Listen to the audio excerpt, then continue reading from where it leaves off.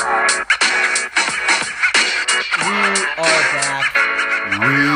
are back. Welcome to the Stock and Shop Pod. It's our 11th episode. We're pumped to be back. And we're hot. Yeah. We're in my dorm room, and there is no AC, and it is hot outside. But you know what? What? This is raw. We're doing this for the fans. That's okay. Just know that we're coming to you guys from a hostile environment. Yeah, this is a road game for us. You know, the odds are not in our favor. You know? But hey, we're like LeBron. We're the underdogs. We're still going to win. That's not what I was going for. But I like that line, too. Like the road team. Like the road team. Like the road we're warrior. LeBron, not Warrior. We don't like them. I like the Warriors. Okay, I hope you guys enjoy our podcast. The Sock Pod. Wow. Better ring. Whoa. Actually, worse ring. Yeah, it sounds much worse.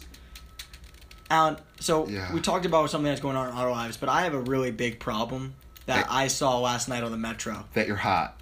Yeah, I'm very frustrated by this. So, there was a couple. Good for them. That's not the point. They were eating a Twix bar. And a Twix, right? They were sharing it. Mm-hmm. How do you think they were sharing it, Alan? Well, it depends if they were two right Twixes, two left Twixes. I think there were two right Twixes, but still, just looking at the Twix as a unit or as a bar. How do you share a Twix? So there are two of them. Right. So I imagine me giving you one of them and right. me taking the other. Correct. But I wouldn't share. I wouldn't share a Twix either, but the point is... Right. So here's the scenario. They're sharing a Twix. Great. They should take one out, and each one should have one of the identical Twix bars. But no, that's not what they did. What they did was they opened it, and they took turns taking bites out of both of them at the same time. Oh, you're joking. I can't handle it. I was like staring at them like I wanted to yell at them like you're ruining Twixes for everyone. This is not... Okay, with Kit Kats, you should break them apart. We're a break it apart, break the Kit Kat apart podcast, right? Maybe. But at least they come in one unit. Yeah. Twixes are totally the two cookies are totally separate entities. But they're still together. They're together within the wrapping. Right. But they're not supposed to be eaten together. You're supposed to eat them one at a time. Wow. So that's what's going on in my life right now. That's that's what's going on for me. If anyone has any thoughts on that matter, please reach out to us. If you are someone, I don't want to drive away fans, but if you're someone who eats Twix like this, let us know and we can try to help. But I don't know. I guess you have to eat Twix the right way if you want to come on the pod, but you can listen. If you want to listen, you can be anyone. Is that a good rule to have? Yeah, 100%. I think we have to we only accept a certain level of guest, and the level is that you have to eat Twixes a certain way. Daniel? Yeah. Is it okay if I go on a little soliloquy a little? Go for it. Yeah, I just dropped soliloquy. Yeah. Check out that education. Boom. Smith School of Business.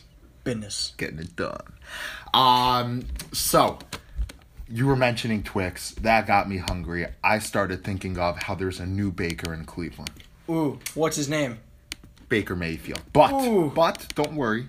We're going to get into that later. We're going to get into the whole draft later, the NBA later, and the Cavs.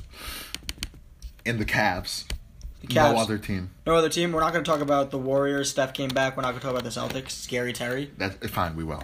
You just want to talk about Scary Terry. Yeah, because he's from Cleveland. But before that, we have an amazing interview with Jorge Castillo, the beat writer at the Washington Post for the Washington Nationals. Yep. And we hope you enjoy. We had a great time talking with him, and enjoy the interview.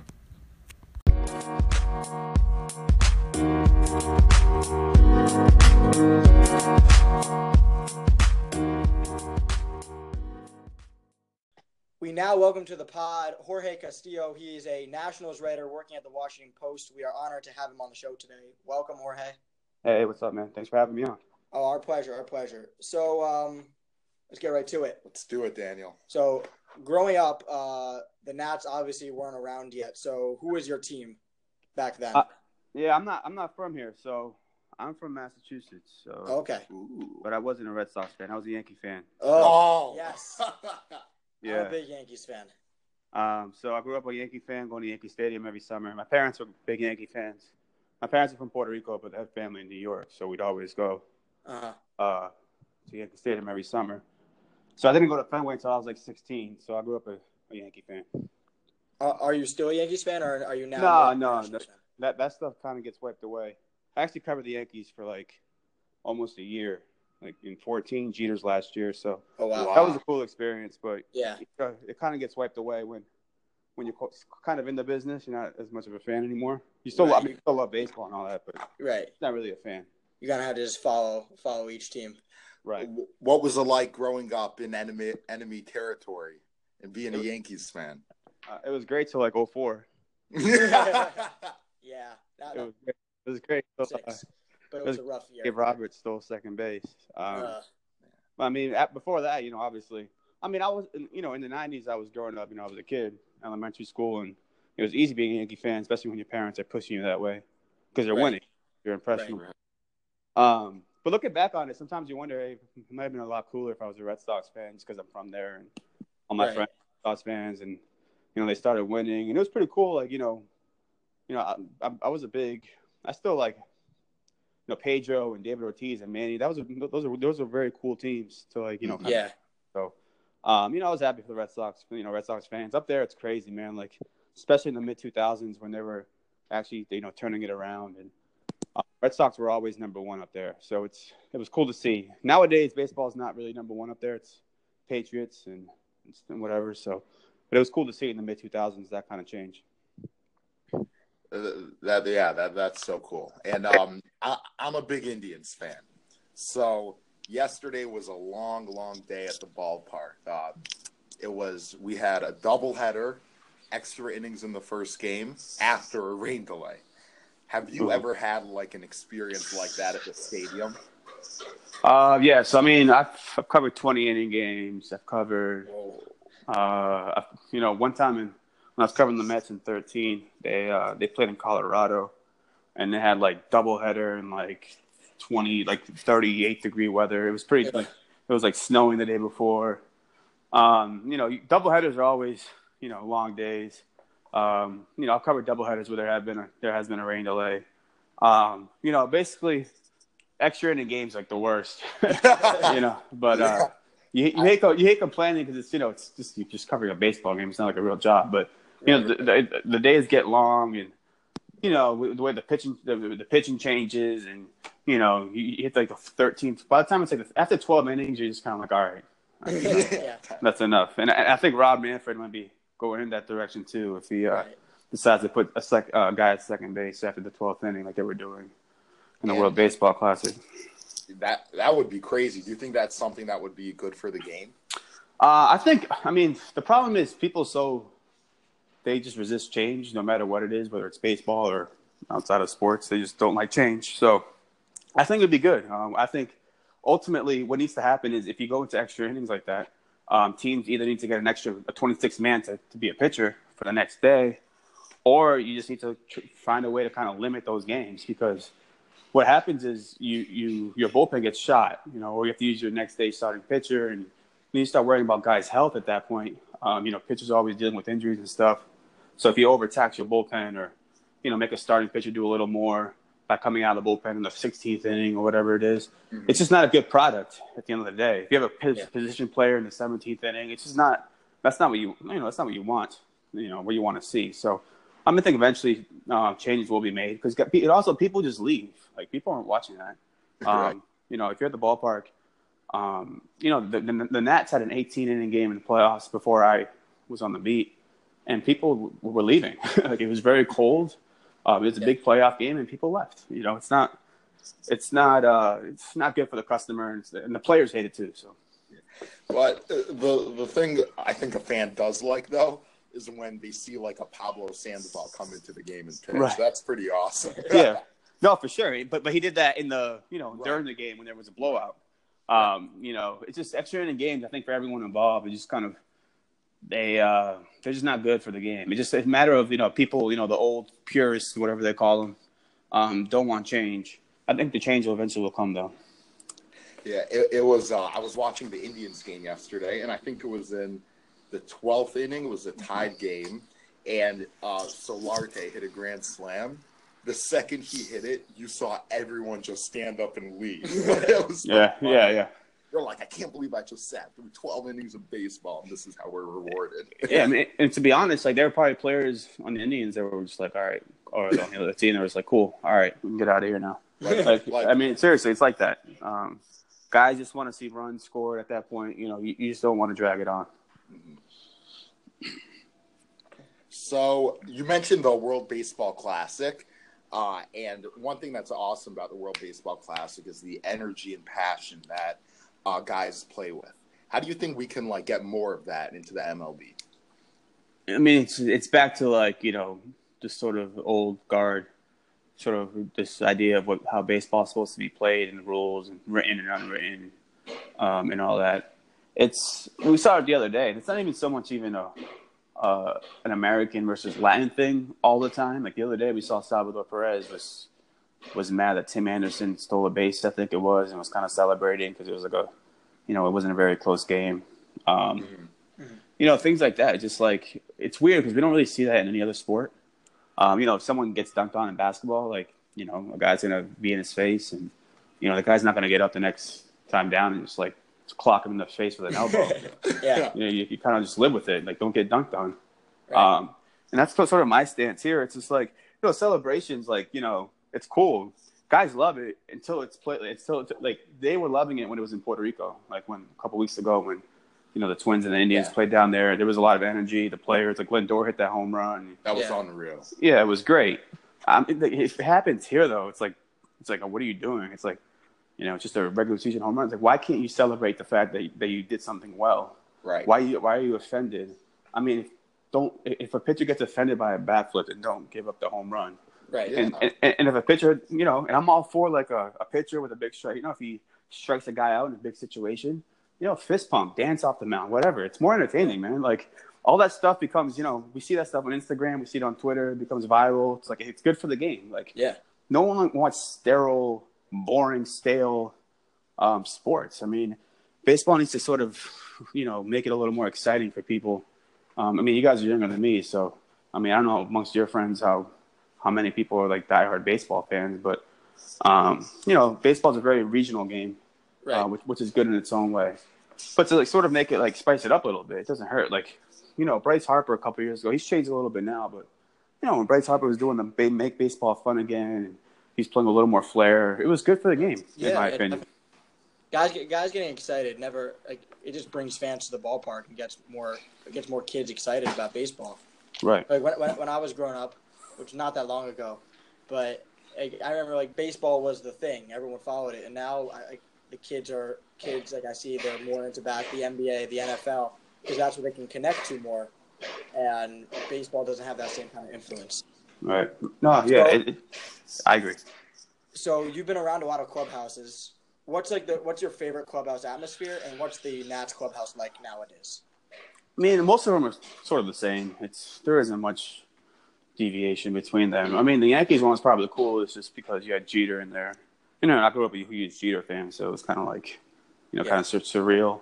And being in spring training with them, you see Rivera and Posada and Paul O'Neill and all those guys. You kind of I grew up watching just because they were around for spring training instructors and all that. So that was the coolest one. That's probably one that stands out the most. I mean, the Nats clubhouse is cool. Guys are fine. They cooperate usually with the media and do the stuff they have to do. Listen to our questions. Most of them are pretty redundant, but just the way it is. They're great. Sometimes the guys don't want to talk after game. If they don't want to talk, they usually just skip out. It happens. But it's fine. There's not much deviation between the different clubhouses. I mean, actually, there was one this week. So I went over to the Pirates clubhouse because they were in town this week playing the Nats, and just to ask a guy a couple of questions. And I got in there, and Felipe Vasquez, who used to be Felipe Rivero, who used to be a Nats reliever, was DJing. Apparently, he has a DJ set. He has his equipment. It's big I forget what it's this huge he just carries this huge trunk of equipment with him around. It's a laptop, turntables, speakers, everything, and he brings it everywhere they go. So I guess that was kind of not the norm. Yeah, I guess I don't see the Yankees. No, right. Who would you say is the biggest character that you followed? On the Nationals right now? Anyone. Nats or anyone. Of any team. That I follow. Character. I mean, the guy that I was talking about right now with Felipe Vasquez's character, he just changed his name. I think it was last month. Just because? Apparently, it's his half-sister's last name, and he wanted to do it. I don't know. It's a weird story behind that, but he's kind of a world peace. Yeah, he's a little strange. So I guess he's kind of weird. I mean, every guy has their own like sort of. There's some guys who just aren't like weird, but they're just like human beings, and every human being has their sort of quirks and stuff. So so I guess it depends. But that guy comes to mind real quick. Mm-hmm. Yeah. So I'm a big Yankees guy. Hughes, like, did you get to like talk with Jeter, hang out with him? Like he's my idol growing up. So what kind of like? I mean, before and after games, interviews or whatever.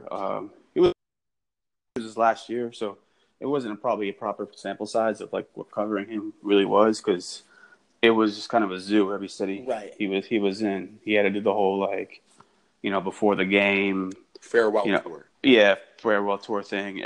Once in every city, he'd have to do the 20-minute pregame dugout press conference and answer the same questions every time. And he was getting a gift in every city, and so it's kind of repetitive. And I mean, he took it well. Like he played along, which I give him a lot of credit for, because I would have probably been frustrated by like the fifth city, but. So it was great covering him, man. Like I said, I grew up watching him too. Like I was, a huge Yankee fan. So it was pretty surreal watching him and being there for his last year. I wasn't there until the end, because I came down to Washington at the end of July. So, but it was cool up until then. Oh, definitely. So one of the big storylines around the Nationals this year and the whole MLB is Bryce Harper and his upcoming free agency. How do you think that's impacted the team this year, and what do you feel like is coming in terms of his decision? I don't think it's impacted the team much this year. At least the players themselves, like they're like whatever. It's the guys don't really think about that stuff when they go to work. It's kind of like just win the game today type of thing. Mm-hmm. I think the Nationals is very smart, and they should have done this earlier. But given the contract extension of Mike Rizzo was big. Both just for the fact that he's built a very good team the last, decade or so, and also because, Bryce Harper, you don't want to be on a GM search when you have a free agent, the biggest free agent in baseball. Like you don't want to have to be dealing with the GM search while trying to convince a guy to stay. So that was pretty inevitable. Smart move. Should have done it earlier, in my opinion. But it happened, so that was good. I mean, besides that, there are a lot of variables involved. Like, right now he loves Dave Martinez, apparently. I don't know if you saw his Instagram post and Twitter. It was on Twitter, too, that, giving him a hug and saying he, loves the guy. And, after the game the other day, he spoke really well, spoke really highly of him. So that's good, too. He likes the manager. He likes the general manager. That's two things going, those are two things going the Nationals' way. But there are a lot of variables involved, like how the season plays out, how far the Nats go, how well he does, injuries to other players, how the Dodgers do, how the Cubs do, what the Cubs think about it, the Dodgers. There are a lot of variables involved. So it's too early to say. I will say this, though. I do think the Nationals have a bigger shot of retaining him or re-signing him than I thought maybe 6 months ago. I got that sense too. Yeah, so... Yeah, it's a lot of things going on. It's a lot of variables, a lot of factors that are, it's still May 3rd or 4th, whatever it is. So it's pretty early. Yeah. So it is early, but you can kind of get a sense of how the season's going. So I know you're very focused on the Nats, but across baseball, what do you think's been the best storyline or biggest storyline this year? Well, it's probably Ohtani, I would say. Yeah. Just for the fact that he's kind of he's breaking barriers in a way. During spring training even, when he was struggling, guys, the anonymous scout or anonymous executive, whatever, was saying, oh, he can't do it. It's impossible. Mm-hmm. He can't, go both ways and be effective at both and all this stuff. And he's obviously proven, at least, it's really early.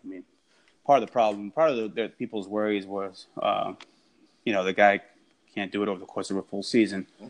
But so far, man, and he's proven he's like the fastest guy on the Angels. He has power. He throws 101 miles an hour. It's just pretty incredible. So I think it's just like a big deal because it might open the door for more two-way players.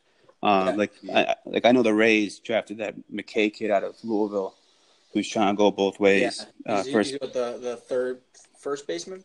Yeah, so I think he's the fourth pick, and he might he's trying to do both, first base I think, and then pitching as well. He's a left-hander, so even a guy like Hunter Green. I know Hunter Green is basically just pitching right now, but the guy, the number 1 pick, I think it was, number 2 pick by the Reds. He's number 2 pick, yeah. Yeah, so if Ohtani can prove he can do it, then teams maybe down the line will be more open to the idea of letting guys go, be a two-way player. So I'm all for it. It's good. It makes something more interesting. Right. And I had confidence in Ohtani the whole time because when I think back to my high school baseball days, I played both ways, Right. I was a pretty good pitcher, threw 45 miles per hour gas, and I hit too. It's all about timing. Right. Exactly. I mean, it's just obviously like they were worried about the workload. Guys need a couple of days off after pitching, throwing 100 pitches or whatever it is. And this guy was on like not a 6-man rotation, but he pitched pretty much every 5th or 6th day, every 6th day. So he wasn't doing it with what guys do here. So all the adjustments and stuff, and also I think just the fact that guys have flamed out in the past from Japan. So we kind of it's like how NBA people or Americans think of like the European basketball player who comes over here. Right. We automatically assume they're all soft. Tall white guy, whatever, he's kind of soft. I think there is sort of a stereotype involved with Japanese players as well. So that didn't help. And we have a segment on the podcast called Oh Hey Shohei, where we basically update all about Ohtani at the end of every week. And he's just so fun to follow. And one thing that we talk about is, flaming out needs to be on the radar, but I also think he seems like the type of guy. Just unleash him. See what I think they should just let him play a lot more than he is and see how far he can go. Yeah, I mean, it doesn't hurt that he's only getting paid $2 million or whatever. I mean, they only pay $2 million to sign him, and then are paying him basically minimum. So it's the best deal in baseball by far. I mean, they obviously probably have some numbers or some kind of idea, workload. They have their little, analytics department sort of figuring that out in terms of what he can do and how to optimize him and his output. So we'll see. I mean, it's all probably trial by error at this point because no one's done this at this level in such a long time. Right. So last question. We still have 5 months left till the playoffs, but what's something that, that our listeners and we should look for the rest of the season, both either from the Nats or from the whole league? Well, just from the Nats perspective, they're finally at 500 again. Things seem to be turning around. I still consider them the favorites to win the division. We're already seeing the Mets kind of fall apart here. The Braves offensively are there. They're a very good offensive team with Acuna, who's another exciting player who might be the number 2 storyline. Awesome. Between him and Albies, who are the 2 youngest players in baseball, always just killing the Nats and pretty much killing everybody. Obviously, those are 2 teams that maybe the Mets and the Braves especially, that could maybe contend for a wild card spot. But I think the Nationals, when Rendon's probably going to come back this weekend.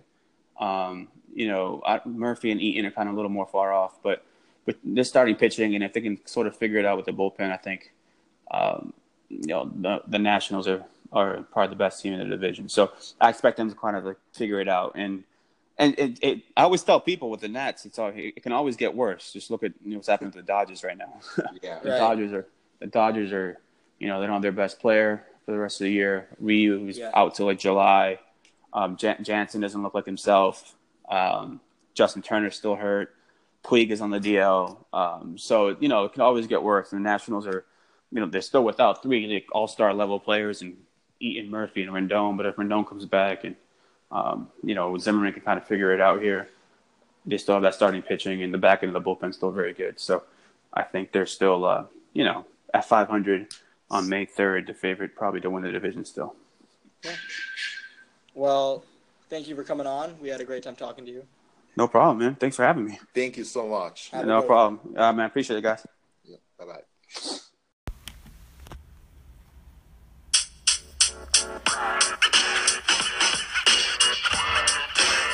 That was a fun one. That was great. Yeah. Thank you to Jorge Castillo for coming on the pod, talking some baseball. You know, in the times of NBA playoffs and NFL draft, baseball kind of gets lost, but it's the game of summer, and we're kind of getting into summer, and so over the summer I think we're going to talk a lot more about baseball. But right now, it's good to get a little taste of what's going on in baseball. It really feels like the summer in where we're recording right now. I would like to make a hot take right now. Go. That the whole episode is one big hot take because it's so hot in here. Yeah, so for context, for those who may not know, we are right now recording in my dorm room. There is no AC. I am sweating. We are both sweating. I am on my second t-shirt of the day. Second t-shirt of the pod. I thought about tweeting out a picture, but then we're like... I don't think that's the message. I don't think that's the image we want out there about the pod. It's the image I want of myself out there, but Daniel... That's for our personal Facebook page. Daniel vetoed. You know? What are you trying to say? I'm just saying, like, the pit stain pic is more of a personal type thing. I don't think it really represents our podcast, you know? Mm-hmm. I get that. Yeah, I feel like that's like a... Speaking of really hot, can we jump into LeBron James? LeBron James. He's a good basketball player. He's okay. He's fine.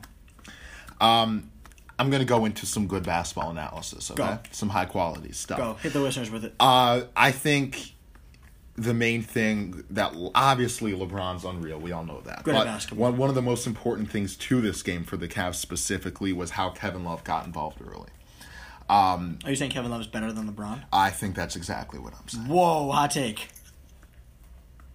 I don't know. I think it's pretty obvious. And from a camaraderie perspective, the Cavs are all about establishing the love between everyone. Ooh. I know. His name is Love. Yes, I wrote that pun down when I thought of it. Oh, about establishing the love. We should make like a bootleg podcast of Just what puns? Goes into making the podcast. We should make a docu-series making 60 for 60. 60 for 60. 60 for 60. We'll be 60 episodes, each one 60 minutes, about our 60-minute podcasts. See, I viewed it 60 differently. 60 for 60. I viewed it differently. It's a play off of 30 for 30. 360. English. Yeah, like 360? Like 360. Like 60 times 60 is 360. There'll be 60 shows, each 60 minutes long, about our 60-minute podcast. Wait, let's multiply 360 by 60. Let's see if I can do it. 1,900... Oh, no, I almost had it. 360 by 60. Wait. 20... Whoa. Let's do this faster. 360. 2,660. Bang. 360 by 60? Yeah. I think you're too low. 26,000? 360. Okay, 60. We're bringing out our calculator. No. Wait. I want to do this. 60 times 300 would Daniel, put the calculator away. Would be... Don't look. No. At Brendan, where you at? What did I say? Because I was wrong. 60 times 300 is 18,000. And then, 21,600. Delay of game, Daniel. Well, you are correct. Boom. Let's go. After the buzzer sounded, though. Hey, that's okay. That's okay. So, after the Cavs got the Love involved. What was the point of us doing that math? Because we were talking about 60 by 60 by right, 60. So no point at all. If we're making a docu-series, we'll call it 21,600. And we'll just be figure it out. And we hope you enjoyed the first 5 minutes of this segment of us doing that. Right. So, establishing the Love, I think that opens everything else up. Meaning LeBron's able to attack, facilitate. The Raptors have to think about all the different directions that the Cavs can come at them from. And also, big shout out to George Hill. I don't think he got enough credit last night. A really under the radar 13 points. I'll guess with a 5 for 7 from the field. I checked this out earlier. Let me see if I got it right. But I think the efficiency from him was huge. And also, he's a little bit quicker. It's a different game style than a LeBron and a Kevin Love. Deanna, what were your thoughts on the Cavs' performance last night? Look, I'm going to focus on LeBron James. I mean, I think... 5 for 8. Nice. Close. It's very important that the team is clicking, but it all comes back to LeBron because this team is fine, but LeBron is just... LeBron's really, really, really good. And this is not really a hot take, but he keeps one-upping himself in the playoffs. Where it's like, oh, LeBron had his peak playoff performance, and then he does this. He had 14 points, 14 assists, 1 turnover, 43 points. He hit crazy fadeaway jumpers in everyone's face. He took it to the basket strong, great finishing. He shot 19 for 28 from the field. I mean, he just keeps outdoing himself. Like, he's not even trying to trace Jordan. I'm not saying like he's already surpassed Jordan. That's for a different time, a different argument for a different time. But like I don't even think we need to have that argument. It's obvious, but go ahead. Are you saying LeBron is obviously better than Jordan? Okay, Daniel, another time. Another time. Okay, we'll have a long podcast about that one. But I think he's just trying to like outdo himself now. Where it's like he just keeps challenging himself, and it looked like he was like playing around out there a little bit. Like, I'll try this fadeaway jumper, and then that fadeaway jumper, and they kept falling. I was joking about with one of my friends that last night LeBron was trying to become GOAT, meaning it was literally, like you just said, him one-upping himself. What can he do to show everyone? And I was watching the Sixers-Celtics game. We'll get to that soon. And LeBron is just... I'm like, the first second I turned it on, I'm like, LeBron is better than every single one of these guys by so much. People talk about, okay, Ben Simmons could be the next one. Yeah, he has the frame. If he puts in the work, you never know. But LeBron, like us, a Sock and Schaff pod, like a fine wine. Right. Gets better over time. Right, I think, yeah. We're like 11 episodes in, like 11 years in. 100%. And before we move on from the Cavs, I want to share a couple of my Cavs puns. Go. So, the Raptors' best chance of winning the 2 games in Toronto was if they didn't let LeBron through customs. They shouldn't have let him through. That was their only chance. Also, LeBron is the reason that Raptors are extinct. Ooh, nice. And then, just to remind our listeners, in case they forgot, it is very hot in here. My second shirt. No, it's actually pretty good. It's actually pretty good. It's holding up pretty well. Because it's white. Right. If it was a darker color. Oh, no. Never mind. Okay. And we're back.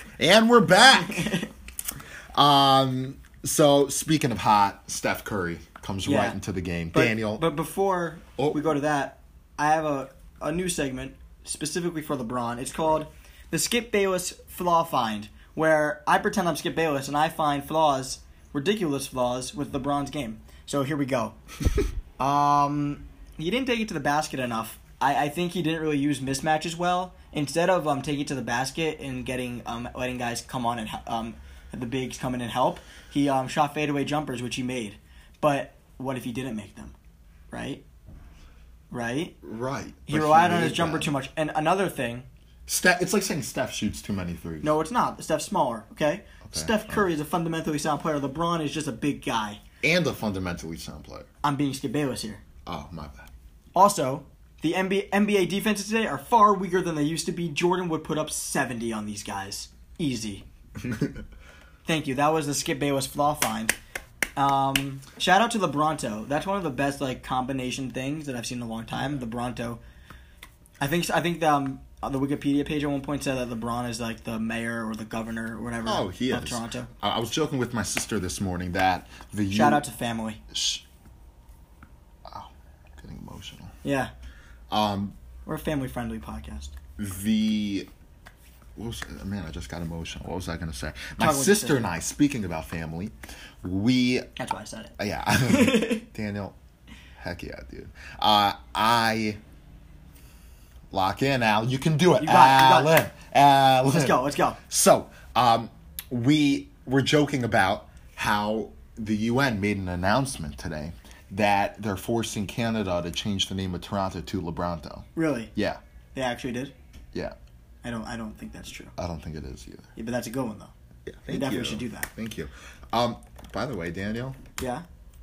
Is there something special going on this Sunday? Or is that next Sunday? No, it's next Sunday. That'll be for next pod. Stay tuned. Stay tuned for next week. Yeah. So you did mention the Warriors before Skip Bayless really interrupted you. And we are Warriors going through the adversity of this heat, by the way. Yeah. It's a hot room, and we're fighting through it for you guys, the listeners and the fans. But speaking of Warriors, Steph is back. He came in first possession off the bench in Game 2, bombed a 3. Bang! And then he had this one, like a few minutes later, he saved the ball from going back court, and then took 2 dribbles and pulled up from 30. Bang! He was locked in from the start. He literally didn't miss a beat. Bang! Bang! Oh, was I not supposed to do it? No, it's all good. It's fine. It's the message behind it. He's been playing he played really well that Game 2, his first game back, and the Warriors have just been looking solid. Like this New Orleans team ran through Portland, which is a good team, and now they can't really seem to be they can't really get the same thing going against the Warriors. Obviously, the Warriors are a much better team, but still, and the Warriors haven't necessarily been playing that great. Last game, Steph was the only guy who really shot well. KD did not shoot well until the fourth quarter. Mm-hmm. He was shooting 6 for 17, then he ended up 11 for 23. My birthday. Nice. Not 11-4, 11-23. Oh, 20. No, I understand. Yeah. No, I know. Just for our listeners. 11-4. And Clay didn't shoot so well, but and Steph really got the offense sparked, and then everything started rolling, and it wasn't really it was close in the fourth for a little bit, but it didn't end up being close. So they're kind of cruising right now. They're back to the machine that we usually know them as. Not kind of they stumbled into the playoffs, and now they kind of found their rhythm again. So I'd say Golden State definitely is the favorite right now. Yeah, I agree. Win it all. I do not agree. You think the Cavs are the favorite to win it all? Biasedly, yes. But unbiasedly, I don't understand. Is that a different language? Unbiasedly. Unbiased. I'm not familiar with the word. Do you mean to tell me that you think, logically, based on your knowledge of basketball, that you would say the Cavs could beat the Warriors, would be favored to beat the Warriors right now? I'll tell you what my knowledge of basketball tells me, okay? Okay. That you cannot underestimate greatness. Meaning, give me 1 second. Let me back it up. Okay. Skip. I'm not being Skip right now. This is me. I think the Warriors are better than the Cavs. Did you make a formal statement that said, I am no longer Skip Bayless? I am no longer Skip Bayless. Thank you. I never was Skip. I'm no longer playing or acting like Skip Bayless right now. I am being impartial and myself, Daniel. Oh, okay. And we're back. We are back. So, as I was saying, that I think what you see with LeBron playoff teams, especially a team that just got together like this one, they get so much better from series to series. You see them gelling more. You see they're starting to run a couple more sets that they can come at you in different ways. That it can be some nights Korver and JR hitting threes on LeBron kickoffs. Sometimes kick-outs, not kickoffs. I love football. And other times it could be LeBron attacking the basket and finishing on his own, or Kevin Love. And you see there are many different ways that we can come at you guys. Yeah, I said we. Loud and proud, baby. And I think that you got to wait a couple weeks. You got to see let's talk on June 1st, because I think there's a very good chance that the Cavs could be meshing, gelling. You don't know if the Rockets, Warriors are going to beat each other up. You don't know. That's true. I hear what you're saying, but at the same time, why would I favor a team that still might be that might gel together and favor them over a team which has been gelling together for the last 3 years and won the most games in a 3-year stretch? Right. So last 4 years. You don't expect the Warriors to fizzle out here? No, this is what they're built for. So I just used that opportunity for a good transition there. I just wanted to give a quick shout out to Dave Fizdale. Yeah. You see what I did there? I do see what you did there. Thank you. So Dave Fizdale, again, I barely know NBA coaches. I just kind of know what I hear, and also what I see. And from what I've heard, the way people talk about Dave Fizdale and also the press conferences that I've watched, I remember when a couple of years back when he kind of went to war during the playoffs for the Grizzlies, right? The Spurs, yeah. Yeah. That pumps me up, and I think that's going to bring a culture change to New York. Mm-hmm. That's going to be amazing, and it's great for the league when a big market franchise is good. And has a good energetic coach that's has a background leading good teams. Exactly, and I always remember the by the way, 76ers. Yeah. The assistant coach that I mentioned a couple weeks back from the Cavs that we couldn't remember what team he was on. He's on the 76ers. Okay, got it. Nice. Cool, Allen. For fans who are really curious about that, now you feel now we're back. We're caught up. now we can really continue. Right. And Daniel, what was I saying? You were talking about Brett Brown. I'm sorry, you weren't talking about Brett Brown. Dave Fizdale. You were talking about Dave Fizdale. You remember how much LeBron, D-Wade, Chris Bosh, they respected Dave Fizdale. And it says a lot when guys like that, as proven as accomplished like them, respect Dave Fizdale on that type of level. So I think that's a great move for the NBA. Yeah, definitely. And also, and he's going to meet Kristaps today. He flew to meet with Kristaps to talk about him. I think he'll keep Kristaps on board. And I heard today, just like every year, Knicks are going after LeBron. So and now there's actually a little substance to that. What are the chances the Knicks get LeBron, and then they can have the two most formidable wing players in the NBA? Who? Kristaps? No. What do you mean who? LeBron James and Michael Beasley. My bad. Michael Beasley is, I would say, he's a better natural scorer than LeBron James. Hot take. I agree with that. He's putting the ball in the basket. Beasley's more of a Kevin Durant, a naturally talented. Would you say scorer. that like he's like Kevin Durant from the left side? Oh, 100%. Yeah. I mean that's what people say. Mm-hmm. So people say it for a reason. I'm very surprised that the Knicks didn't play more because like whenever they played him, he would just get 30. I know. Like actually, I'm not even like no. Michael Beasley jokes aside. Should we check out his per 36? Yeah, let's go. I think it's better than Carmelo Anthony's, but that's not saying much. But whatever. Hot take. Not hot take, more like a spicy. More take. like a spicy take. Just like you gotta watch this guy. Per 36. Want to get per 36 minutes. This year, 21.3 points per 36. 9 rebounds. This dude's producing. All-star level. Hey, Coach Fizz, we know you're listening. Back when he played with Houston, he had 25 and per 36. Put the GOAT in the game. Put Michael Beasley in the game. Just get him the ball. Forget Kristaps for a minute. Like he's a good player. He's a good second, third guy. Get the ball to Michael Beasley. Okay. Moving on from non-playoff Daniel, teams. I'm scared. You're scared? I'm scared. Or LeBron might go to the Knicks? No. I'm scared of Terry. Oh, he is pretty scary. I know. Scary Terry of the Boston Celtics has been lighting it up. Of Cleveland, Ohio, Cleveland. Shaker Heights, Ohio. Shaker Heights it's in a Cleveland. suburb. It's a suburb. It's a suburb. But it's a different town, right? Technically, how it's a different city. Shaker, if you're like, okay, Scary Terry, you're taking a test or whatever, like a standardized test. Shaker Where Heights, do you say Ohio. you're Shaker Heights, Ohio, Yes. right? So not Cleveland. Are you saying I'm not from Cleveland? Are you from Beechwood? Beechwood. But yeah, it's like Cleveland, but like Shaker Heights, you know? No. No? I'm the Ohio kid here. I know how it works. I know how cities and Beechwood towns is work. Cleveland, Shaker Heights is Cleveland as well. But maybe it isn't Cleveland. Ooh. I'm saying Beechwood and Shaker Heights are When you say, what's your hometown? Cleveland, Ohio. But like, if you actually needed your address, Beechwood, Ohio. Right, but I'm saying you just said Beechwood. Like I'm not from Washington D.C. I know you're not, but I'm close. I'm very close to it. Daniel. I'm not minutes to get to arguing DC. what you're saying now. 20 minutes. How long does it take to get to Cleveland from Beechwood? How long does it take to 20 get there? minutes. It takes me 20 minutes to get to D.C. I'm not from D.C. though. Brother, wait, Daniel. I'm not arguing what you're saying now. I'm arguing what you said earlier. Okay. You said Shaker Heights is different. I said I'm just Beechwood. saying you got to be from Cleveland because that's your thing. Right. No, but that's not necessarily Scary Terry's thing.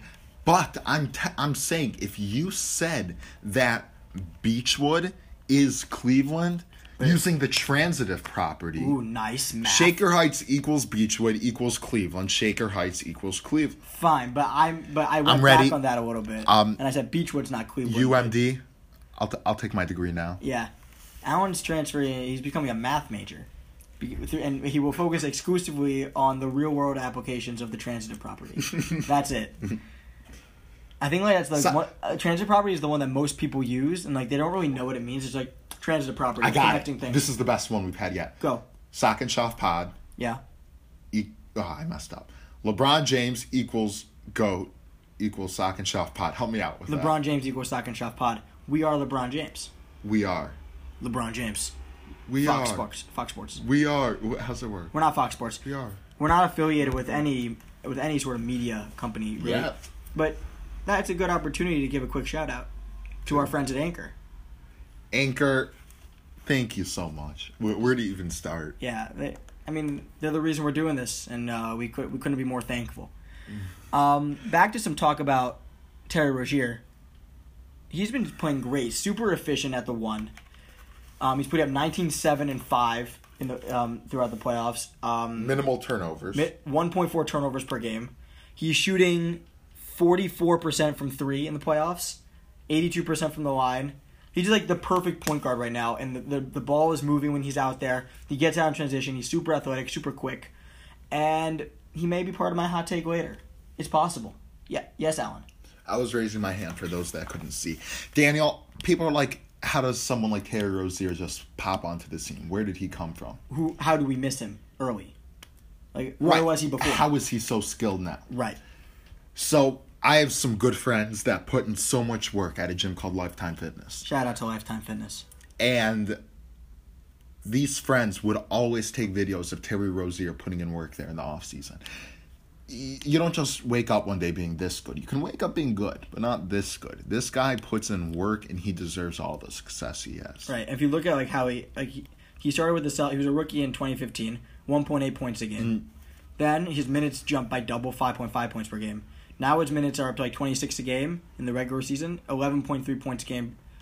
And now he's actually getting a chance to really play. His minutes are up to 35 a game, and now he's putting up 19 a game. So a huge jump for Terry Rozier. I really love watching him play. He's super quick down the court. He had this crazy Euro step. He reminds me of myself. Yeah, he does. He reminds me of Allen also. Allen just down the court. If you've watched me play, I'm the total opposite of that. I'd say you're kind of like Michael Beasley. But righty. So therefore, Kevin Durant. Whoa. Transitive property. Allen's NBA comp is Kevin Durant. Daniel, you mentioned someone that has worked very hard. And before we mention the guy that's worked very hard, let's talk about the Louisville brotherhood. The Louisville connection. Donovan Mitchell. I think he's the rookie of the year. Sorry, Ben Simmons. He just lifted up the whole franchise, the whole Jazz franchise after losing Hayward. Everyone's like, okay, they're done. Forget it. Bring in Ricky Rubio. Bring in Donnie Mitchell. I call him Donnie because we're boys. He's putting up 26, 6, and 4 in the playoffs. He's scoring in crunch time. He's been outplaying. He outplayed Russell Westbrook first round. Now he's been playing really well against the Rockets. Super efficient. Last game he had 17 points, 11 assists. Yes, Alan. Daniel, when you compare the Rookie of the Year race to the MVP race, do you think like you could match Mitchell with Bron, or you know what I'm saying? Do you think like, would you say Harden's the Mitchell, LeBron's the Mitchell? Can you give our? You can't compare it because I don't know. It's totally different because I don't know. I hear what you're saying, like guard, kind of like a scoring guard. Good shooter, and then you have like the guy who's more like a LeBron type in Simmons, but I don't know. I don't see it the same way. I feel like LeBron should be the MVP just because of how much he's like dragged the Cavs into the playoffs, as opposed to Harden. Like kind of like he's great, but he's great on a great team. I don't know, but it's difficult. They're both so good, so I don't know where to go with that. But co-rookie of the years. I think it should be Mitchell, though. I think Mitchell, I don't know. They're both really good. It's hard to choose between the top two guys. It's just they're... Give it to both of them. Yeah. No. We don't do like participation trophies here. We're an anti-participation trophy podcast. Oh, speak for yourself. So, Daniel, we've been talking about Terry Rozier, someone that's worked very, very hard. Someone that has worked very, very hard to get to where he is today. Someone that was a I'll say a 2-time walk-on that became a Heisman quarterback winner and is now your franchise quarterback for the Cleveland Brownies from Oklahoma University, Baker Mayfield. Tyrod Taylor. You guys heard my pun earlier. There's a new Baker in town. These Brownies are going to be really, really good. I might be a little thirsty, but thank God we have a lot of juice. Ooh. Jarvis Landry. Jarvis Landry's nickname is Juice for everyone who didn't know that. And Daniel, like what I love so much about the Bakerfield pick is that I got this year's Bakerfield, last year was Brock Weiler. Nice. Yeah. Nice. I like that. Hopefully. I have so many. Hopefully, it's not the same results as Brock Lauer. Wow. What? Okay, Alan, don't think about the past. Think about the future. Have fun, excited. Okay, we're good. We're good. Baker Mayfield, unbelievable. And I think it's so cool that the Browns picked a winner. Okay, and I know all of you guys check out our Facebook page all the time. I had this amazing post. I can't believe I just called my own post amazing. It was very excellent. It's like, guys, so many people are grading the draft right after it happens. And by the way, quick tangent, I just thought of this. I want to give a shout out to Peter King, who recently announced his retirement from Sports Illustrated and is moving on to a new opportunity with NBC, where Peter King's someone I've grown up with reading his articles, and they've been amazing. And specifically, Peter King came to Maryland, and I attended his event, and it was really special, and he took the time of day to listen to what I had to say, to answer my questions, and we had a really, really special conversation. And I'm grateful for the impact he had on me throughout my childhood and what happened here at Maryland when he came. And as I was saying about the draft, we act like we all know so much. We act like we know these quarterbacks. We know these people. What are the Browns doing taking Mayfield over the other quarterbacks? What are the Browns doing taking Ward over Chubb? How many people can name where Chubb went to college, NC State? Like, how many people can do that, though? I have barely watched any Bradley Chubb film. I watched even less Denzel Ward film. I've watched 0 Denzel Ward film. Great. But I'm saying is Daniel, and I think we're pretty knowledgeable guys when it comes to sports. I would agree. But I don't think that it's our place to judge these picks until 3 years out. I don't know. I mean, I think there's a responsibility to create content. That's where it comes from. I don't think they actually are like, okay, like, people want to see, like, okay, my team did great, my team did badly, like, whatever. Like, people want to talk. And I think that's all it's for. So let's talk positive. Right, but we got this guy that's a winner. Right. Always a winner. We got this guy in a Greg Williams defense where you want your shutdown corners to unleash everyone else. There's this great... Wow, I'm getting heated. Let's go. And it is hot in here, just to remind you guys. Greg Williams said that Myles Garrett, 28 times I think it was 2 or 3 steps away from sacking the quarterback. The thing to make... And Myles Garrett is good. He's good at football. And having a Denzel Ward, a shutdown corner, can delay the quarterback that much longer. I don't know, 2 or 3 seconds, probably less than that. Like 2 or 3 seconds is a long time. One stride even. Yeah. You know? And I think that the Denzel Ward pick is great. Yeah. And trust these guys. John Dorsey is someone that knows what he's doing. Mm-hmm. Right. I think cornerbacks are they don't have the same type of... People don't look at them the same way in the draft as pass rushers, but the impact they can have is huge. If you look at the Panthers from the year they went to the Super Bowl to the year till 2 years ago, where they were like 8-8, they didn't make the playoffs or something, 9-7. Most of the team was the same. Josh Norman wasn't there anymore, and the impact a shutdown corner can have, we just high-fived. The impact a shutdown corner can have on a defense, not just like in like terms of on the field, but also just a mentality. That kind of like, I'm coming at you, nothing you can do about it. I'm shutting down their top guy. That takes a lot from the other team's offense and adds a lot for the defense, both with on-the-field product and also just how you feel. 100%. So I feel like that could be a really great pick for them. I was surprised. I thought they were going to go Chubb, but that was just based on what I've been reading. I don't really I follow college basketball much more than college football. So like I know the guys. I don't know how they play though. So that was interesting. Daniel, you mentioned the Panthers. Shout out to the Panthers for selecting DJ Moore. Go Terps. Wide receiver out of Maryland. First-round pick. Yeah. 27th overall? 26. Brendan. Wait, I have it right here. 24th. Oh, shoot. 24? I was closer, though. Picked first wide receiver in the draft. Was he actually? Yeah. He was. Calvin Ridley. Ridley was after him. Ridley was 26. Okay, so I win. So let's play another transitive property game. Okay. Alan, go to Maryland. Correct. DJ Moore goes to Maryland. Correct. Allen equals DJ Moore. Correct.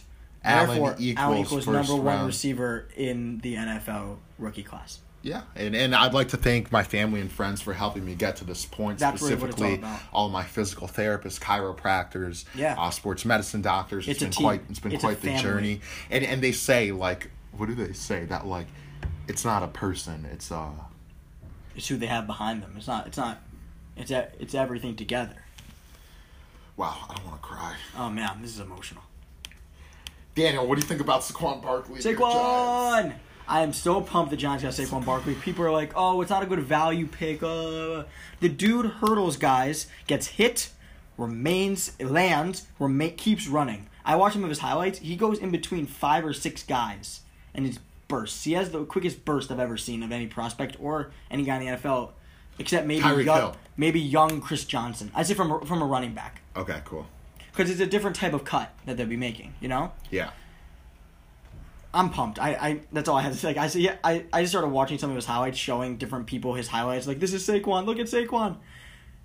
He had this one play where he hurdled from the 5-yard line or something, and he like hurdled a guy and then like hit 2 other guys and kept brought them all into the end zone. He's a can't miss prospect, and sometimes you gotta pick the best player. I don't think we loved any of the quarterbacks. Maybe Bayfield. Bayfield. I don't know. Maybe Baker would have been at the top of our list, but he was taken. So, at that point, you just take the guy you want, and I think we did. And you know what? If we need, put Saquon at quarterback, run the Wildcat. He probably can throw just as well as Tebow. Hot take. Not so much of a hot take. That was kind of mean. I feel bad. I like Tebow. Whatever. Tebow, if you're listening, we'd like to have you on so we can apologize. Yeah, on-air apology is always very nice, and we'd like to talk to you. Just be cool. Seemed like a nice guy, special guy. Right. Daniel? Yeah. What are your thoughts about the rumors that if Mayfield fell to 2, that the Pats might have made a move for him? I think they would have, and I think that would have been cool for the Patriots because having a guy like Mayfield be under a guy like Brady, which is it would be like it would kind of show this continuity.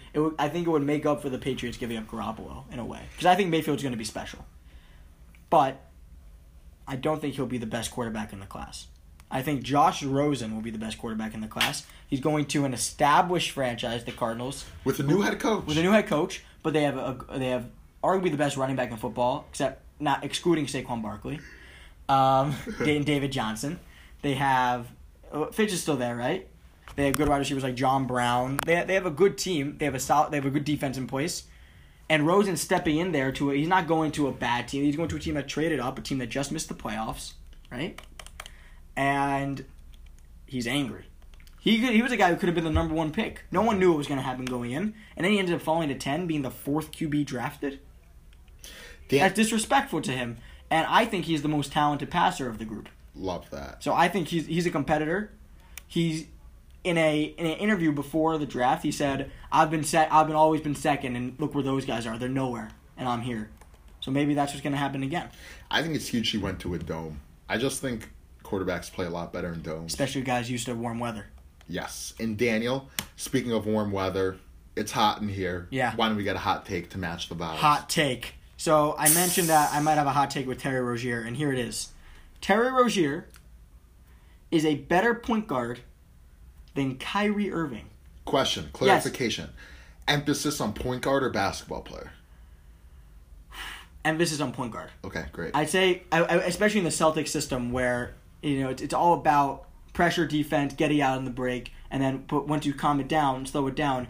I mean, they're both very good.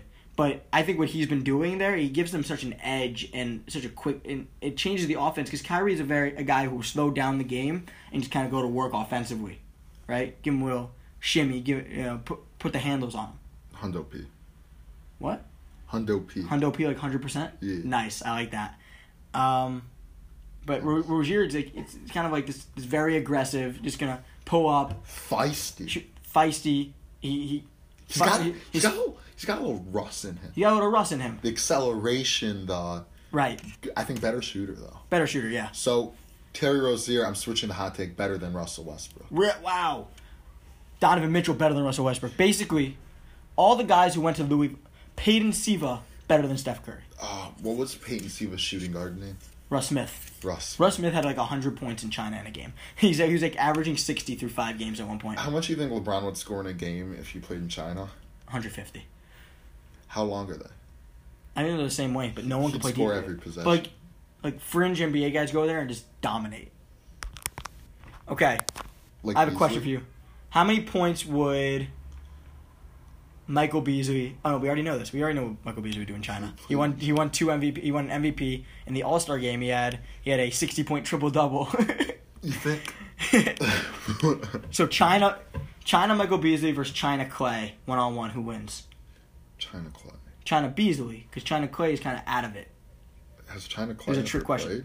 He doesn't really play. Like he had the 360 dunk where he hit the rim and then fell. In China? Yeah, that was China Clay.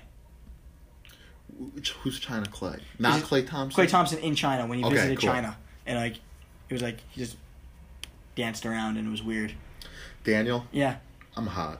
Yeah, I think we gotta go. We gotta get a fan I on need or some something. air conditioning. Yeah. We have many fans. We're grateful for our fans. Yeah. But we need a different type of fan. We need right a fan now. that cool us down.